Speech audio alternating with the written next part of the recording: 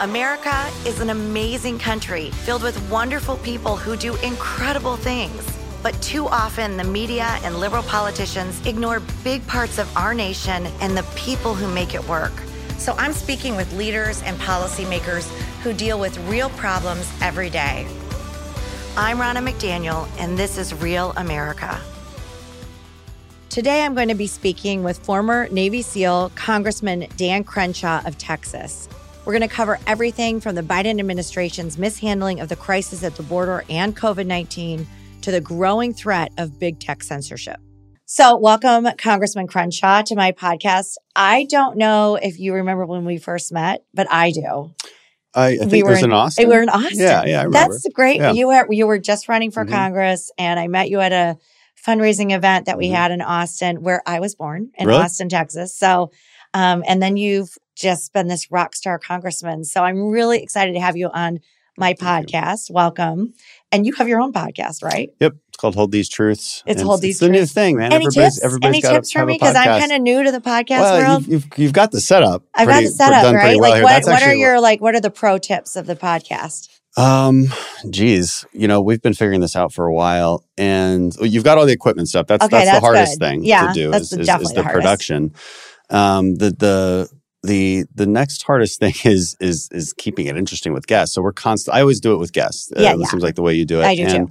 And so I'm always looking for somebody with something interesting to say. And you're obviously failing at that because I don't have many things interesting to say. I think you're so interesting. I'm actually really excited to talk to you because there are so many things to discuss. But I do want to make sure our viewers and our listeners get to know you a little bit better. The beauty of podcasts is that you can have these long form discussions and actually make a point that's a little longer than 240 characters. Than a 22-minute soundbite on a TV show where you really don't get to know somebody. So were you born in Texas? Is that where you grew up? No, well, I definitely grew up there. Actually, you were all over the place. Texans, yeah. Because your dad was oil and gas, right? Dad was in oil and gas. So you grew up all over the world, Columbia. All over the place. Yeah, I was actually born in Scotland. You were born in Scotland? Yeah. Do you remember living in all these different places? No, I have no memories of Scotland or Egypt. Okay. My first memories are in Houston. So we moved to Houston when I was pretty young.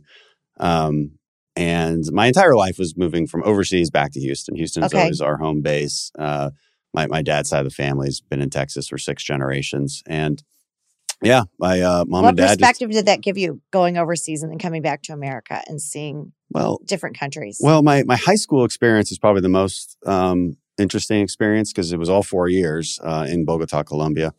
And what perspective? I mean, it makes you appreciate what we have here. Yeah. There's so many other countries around the world that are constantly on the edge of complete destruction. And I know we act like we're on that edge all the time, but we're very far from it. In the grand scheme of human history and world politics, we're a very, very stable country. Our politics is certainly vitriolic and overwrought and full of exaggerations. But in reality, we should be grateful that America is still the greatest place on earth to be. And you certainly understand that if you've grown up abroad like I have.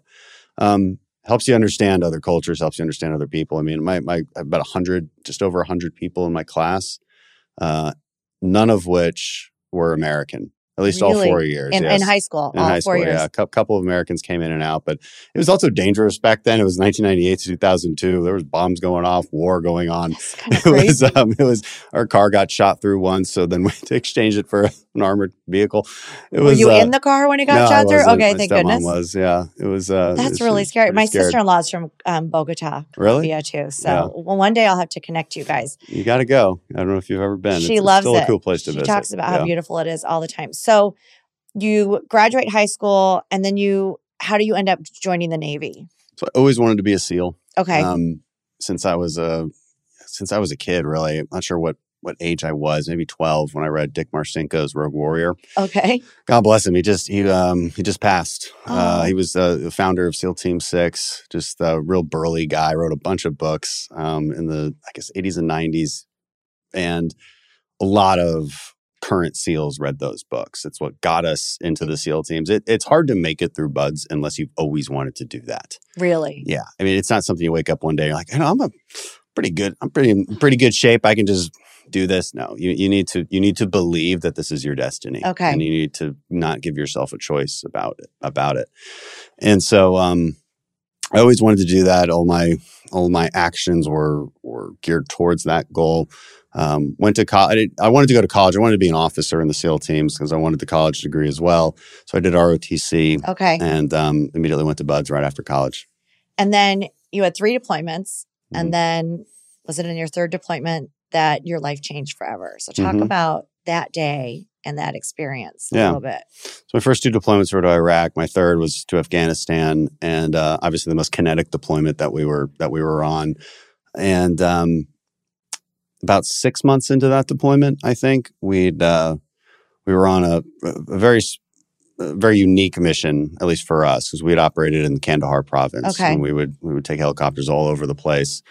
We were our partner force was one of the top tier for Afghanistan, and so we would take them all over Kandahar and do operations against Taliban forces throughout. This particular day, we went to Helmand because higher ups wanted to keep a presence there. There's a lot of policy discussions we could go into about how we get things wrong sometimes from a deeper policy perspective, because they wanted us to do things that we really had no business doing, that were an excessive risk to force. That's a deeper policy discussion. It also informs my understanding of policy up here. That brings that right, because I can that see experience into literally how it manifests on the ground. And so we come in. We high five with the Marines who were there because they were out of batteries, they were out of ammo. A couple of them had been shot, and they needed to go. They'd been there for a couple of days, so now it was our turn to just hold the area for a couple of days, and ended up leaving a lot sooner than that. And I left sooner than anybody because a few hours into that op, as we were moving along, one of our interpreters stepped on an IED right in front of me. Oh no! And he later died. He lost all 4 limbs right away. It was a particularly large one, and also packed in very, very hard rocky ground, which makes it far more devastating. It was packed with metal.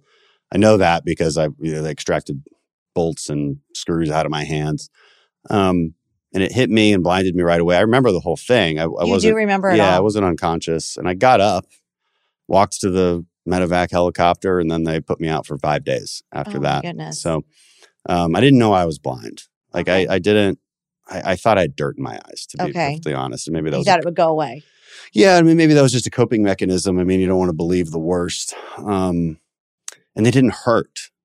So, because my face was numb. Everything else hurt real bad, but my face was numb. That's crazy. Didn't hurt. And then I woke up, learned the truth, and I think that's really honestly where the nightmare started, because I couldn't see for a long time. You're blind, you're in pain, you're hallucinating. If you put like a blackout mask on for a couple days, you will sort of start to hallucinate. Like you'll start to your mind will create images of where it thinks your kitchen thinks you're seeing things. Yeah, like if you're in a familiar place, especially like your home, you'll start to see your table in front of you, but it's not quite there. It's not quite right. It's really odd, and you can imagine in much more detail than you normally can, if that makes sense. That makes a lot of sense. It becomes an interesting experience. You should try it sometime. I'm not going to be wearing a blackout. But that's really crazy. But I think the thing I didn't know about you is that you went through that and then you went back for 2 more tours after you healed. So what was the road back to being deployed again? Well, it was rocky, so to speak, because I wanted to go back to a platoon, and it was unreasonable at the time. I asked them, what kind of surgery do I need to make me 100% again? As if there's just fixes to this thing, like it's a car that you can just kind of put back together. And the doctors they humored me for a while and eventually just said, no, like we're not. So because fundamentally what's wrong with my good eye is that it doesn't have a lens in it. So I have a permanent cataract. Okay. I'm looking at you right now because I have a really big contact in that you can kind of see. It's a very specialized contact. It gives me great vision, but it is a contact. And without it, I can't see anything. Oh, wow. And it doesn't allow me to see up close either, any glasses to see up close. It's a kind of a single focal contact. And people with cataracts, they usually get lens implants. You see older folks with and they see that kind of shiny object in there. That's what that is. Okay. That's easy to do if your eye hasn't been blown up before. So, but mine has, and so it's very hard to do and wouldn't give me perfect vision anyway. And so I was trying to get that done. Within weeks of my injury, and the doctors thankfully just said, "No, we're absolutely not going to operate on you." Yeah, and so I got used to the contacts. I went back to our shooting courses. Got good shooting left-handed. I'm right-handed, of course, and which is hard to shoot rifle right-handed. I never even thought about that, so you had to switch. Yeah, so I shoot rifle left-handed now. I still shoot my pistol with my right hand. And I got good at that. I wanted to go through all the things and get a waiver to operate again, and the Navy was just not having it. If you're in the Army or Marine Corps, you have a little bit better time with injured guys going back. The Navy is much more difficult. It's not used to combat, because it's going through a Navy bureaucracy, so they don't understand the implications, I think. And to be honest, if I'm being honest, knowing what my condition is and kind of taking a step back from it now, you get it a little bit. Yeah, I get it. Like I can't see at night the way I used to be able to. But you did go back. I did go back, but in an intelligence role. So I found a different route for myself. People don't realize that special operations, almost half of what we do is preparation of the environment, and that's about all I can say about that. Makes a lot of sense. Okay, tell me more. No, yeah, there's a lot of intelligence roles that we operate in, and this will probably be more prevalent as we get away from the war on terror as well. And that became sort of my area of expertise for the latter half of my career. I went to Bahrain, Lebanon, Oman, Korea. And was able to keep serving. I think you're amazing. So thank you for your service. I just think what you've done is amazing. And then you come back, I think it was 2016, you came back and you decide, hey, I'm going to run for Congress. Yep. And what caused that to happen? What made you go there? Yeah, well, as you can see from my life, I'm a bit of a masochist. Just looking for punishment in all angles. So I was forced out of the Navy in 2016 because we could not deploy me anymore. We were using loopholes to deploy. Okay. Me, right? Because you basically it was deployed administratively, and we just couldn't keep it going. I couldn't have a career that way, so I had to leave. And I was medically retired, and I went to Harvard to do my degree in public policy, and I was not planning on running for Congress. It wasn't even in the cards.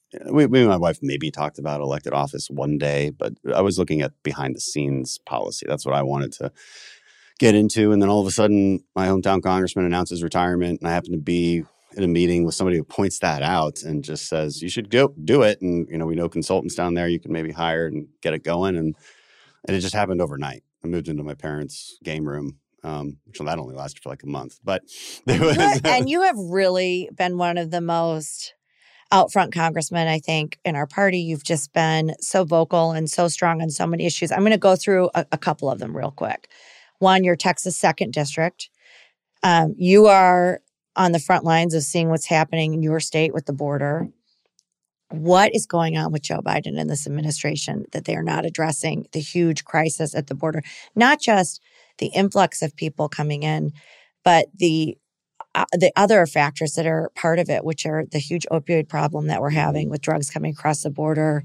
What do you think? Why don't they listen to you? I know you've been very vocal on this huge issue. Because it's deliberate. Yes. I think that's the short answer. This isn't incompetence. It's a deliberate act on our country. And this is why I call for the impeachment of Mayorkas. At least let's start there. Okay. I like it. Yeah. Because they're deliberately breaking the law. I don't, and I'm not somebody to throw things out lightly. No, you don't. You are not that person. It's easy to throw out red meat and just get people riled up. That's not me. I'm very deliberate in how I look at these things, and I think the first step is impeachment of Secretary of Homeland Security Mayorkas, because he has direct oversight of this problem. But Biden's, of course, at fault too. We should go there next, I think. And why do I say this is impeachable? It's because you're deliberately refusing to execute the laws of the land. Okay, and that's very specific in the Constitution. It says this: it's the executive branch to execute the laws. Exactly. That's the point. And you're deliberately not doing that. And of course, it's intentional. Why would they even do this intentionally? I think they believe that they will derive political benefit from this in the long run. I believe that too. I don't think that's true. I also agree. So that's the good news. But it doesn't make it right. It doesn't make it okay. And because they are trying to do this, there's more and more cities and localities, left-leaning, of course, that want non-citizens to vote. They're always looking for ways to just like bring these people in because they know how difficult it is there's 1 million people since Biden's presidency started, about 1 million that have probably been let loose into the United States and told, hey, return someday, for your court. And, then we'll adjudicate your case. So the way to solve this is actually really simple. The Trump administration figured it out. It's walls are important, but those are security measures. Mm-hmm. A very different problem set. It's the Remain in Mexico policy. It's the Remain in Mexico policy. It's fundamentally it's adjudication. Yeah. Okay, you need to adjudicate the asylum claims or the illegal crossings, whatever the case is. Adjudicate it fast. Get a quick deportation. And move on. People will stop coming if you do that. They're only coming because of the catch and release. And for people who aren't in Texas and aren't seeing this every day, what is it like for your Border Patrol agents, for people on these border towns? What are they dealing with? Just give us a little bit of a picture of that. Well, for the Border Patrol agents, it's absolute hell. I mean, so you join the Border Patrol and you think, okay, I'm going to be like in the bushes waiting to see somebody trying to sneak by. And it's kind of fun and exciting. And you're like catching bad guys and catching drug traffickers. This is how somebody thinks about joining the Border Patrol. Instead, what they're doing is they go to a pickup spot and they have to just wait there for the caravans to come. And because people aren't trying to get away. No. Going to Border Patrol is part of the process for them because they know that if they do that, well, then they get bus tickets, plane tickets. They actually get to start moving to where they want to be. So you will find cases of people Ubering to a Border Patrol station to turn themselves in because it is indeed part of the process. It's so broken the system is. Like they're not even trying to get away. And so our Border Patrol agents have turned into just processing agents. They're babysitters, they're bus drivers. They're certainly not patrolling the border in any real sense. And this is how all the drugs get through. Because they're coming in. Yeah, the drugs aren't coming through these people turning themselves in. They just, that's how the drug cartels They're the distraction. Yep. And the drug cartels make a ton of money on both cases because they charge a piso, which is like a fee for each person going across. Could be about $300 is about normal. So that turns into hundreds of millions of dollars pretty quickly for the drug cartels, and they have zero risk associated with this. So great deal for them. Look, the Trump administration did a good job working with Mexico. I'm actually traveling to Mexico in March for this exact reason. For like, look, what levers can we pull? Because our administration doesn't seem to want to pull them, but let's at least start that conversation. I agree with you that it's intentional. I think it's deliberate. That's why the RNC just sued in New York for them allowing 900,000 non-citizens to vote. We're going to see this in more municipalities. I also agree with you that it's not a guarantee that these people coming through are going to be voting Democrat. Yeah. You've been on the forefront of some other key issues. COVID-19. You've been very vocal with the Biden administration and their failure on the testing and the concern with vaccine mandates. Where do you stand right now with them and how bad it has been under the Biden administration? It's been bad because the left in general is obsessed with vaccines and to the detriment of therapeutics. Correct. And this is such a strange thing. We have never dealt with any other problem the way, and this is the human race. When I say we, I mean the human race. We've actually had it pretty good in America. Yeah. Compared to, look at Australia. Yeah. And European countries locking down. They have so many more mandates, even than we do in very liberal places. Although DC just put this awful vaccine DC is mandate pretty bad. on. Yeah. But DC for a good year was pretty good, pretty open. Didn't worry about it. I don't know why this sudden lurch to the extreme, but to the detriment of therapeutics is a really important point because look, when you get sick, if there's therapies for it, you don't need to worry as much. Exactly. Right? We didn't have those therapies really set initially, but this has been a long theme of the left where they try to downplay, or not just downplay, but outright censor anybody who wants to talk about ivermectin or hydroxychloroquine. And look, these are safe products. Are they effective? The jury might still be out, but they're certainly safe. And the fact that we can't even have that conversation is nuts. And a vaccine-only approach has been an utter failure, a complete failure. The mandates don't work. There's plenty of studies on this. Well, especially when you have a vaccine mandate approach, but then you don't have the testing for people to go back to work. So you're either vaccine mandated or you have to have tests to go back to work, and then you can't even get a test. It's like they dismantled all of the Trump administration's actions. They really did. Because the Trump administration had to do a lot with respect to testing and getting therapeutics out. We're having a monoclonal antibodies crisis right now. Regeneron, Remdesivir. I mean, the thing that's so interesting is it's a failure, and the media really hasn't caught on to it yet. But there are people who were laid off from some of these testing companies to the tune of hundreds of workers. And that's why we didn't have the testing we needed going into the holidays. And they're still playing catch up when they were given a really strong infrastructure from the Trump administration. So I'm glad you've been so vocal on that front, because it really is such an overreach by this administration and a failure on the therapeutic front. But I think you hit something else, which is you're not allowed to talk about anything. You're not allowed to say, let's look at the origins. Let's look at Wuhan. Let's make sure we understand what happened. And you're very vocal on big tech censorship, because big tech, if you are not in lockstep with the Democrats, they are going to cancel you, pull you off, deplatform you. Yep. What do we do about big tech? People ask me this all the time. What can we do about the bias of big tech? So a lot of ideas get thrown out. One is break them apart. That's more punitive. It's hard for me to see how that changes censorship at all. It's not as if Google breaks up into 4 different pieces that the new CEOs will just be, freedom suddenly loving. Great. Yeah. Freedom of speech loving people. I don't know why for bad anyone companies would believe that. Yeah. The real issue is there's a couple issues I think are worth tackling. One is taking a scalpel to Section 230. One of the bills that I support or we're going to introduce as we're still going through some of the intricacies of getting the legislation right. But on energy and commerce, we have a whole series of bills that tackle this problem. Mine in particular adds an element to Section 230 that says that political speech is indeed protected and that you're not free from liability when it comes to censoring political speech. So it's a very small change because there's talk about abolishing Section 230. If you do that, I think every expert who looks at this thinks you probably end up with a complete censorship because now you've given the social media companies a binary choice. But you're looking at just nuancing the language. You've got to change some of the language. And there's other bills, too, that would change other parts I think of it. there's such an appetite for that. But of course, we can't do anything until we win back the House and win back the Senate. And you have been one of the best champions of campaigning for House members. Can we talk about the ad for a minute?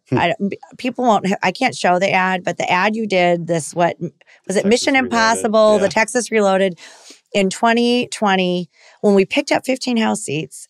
You took the charge in Texas and really highlighted some great members that were running for the House, and you created the best ad. Can you talk about how you came up with it? Maybe give a little preview of the concept of the ad. Sure. And I think a lot of those candidates won that were featured in your ad. Yep. We got a new one coming out here very shortly. Oh, do you really? Oh, there's a sequel. Yep. Okay. Texas Reloaded 2.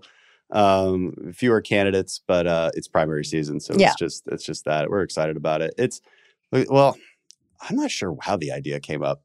To be honest, I think I just wanted a unique ad that was entertaining in nature. It was so entertaining. I loved it, and that was also kind of apolitical. Yeah. So people could love it without being a Republican or Democrat because it wasn't about being a Republican or Democrat.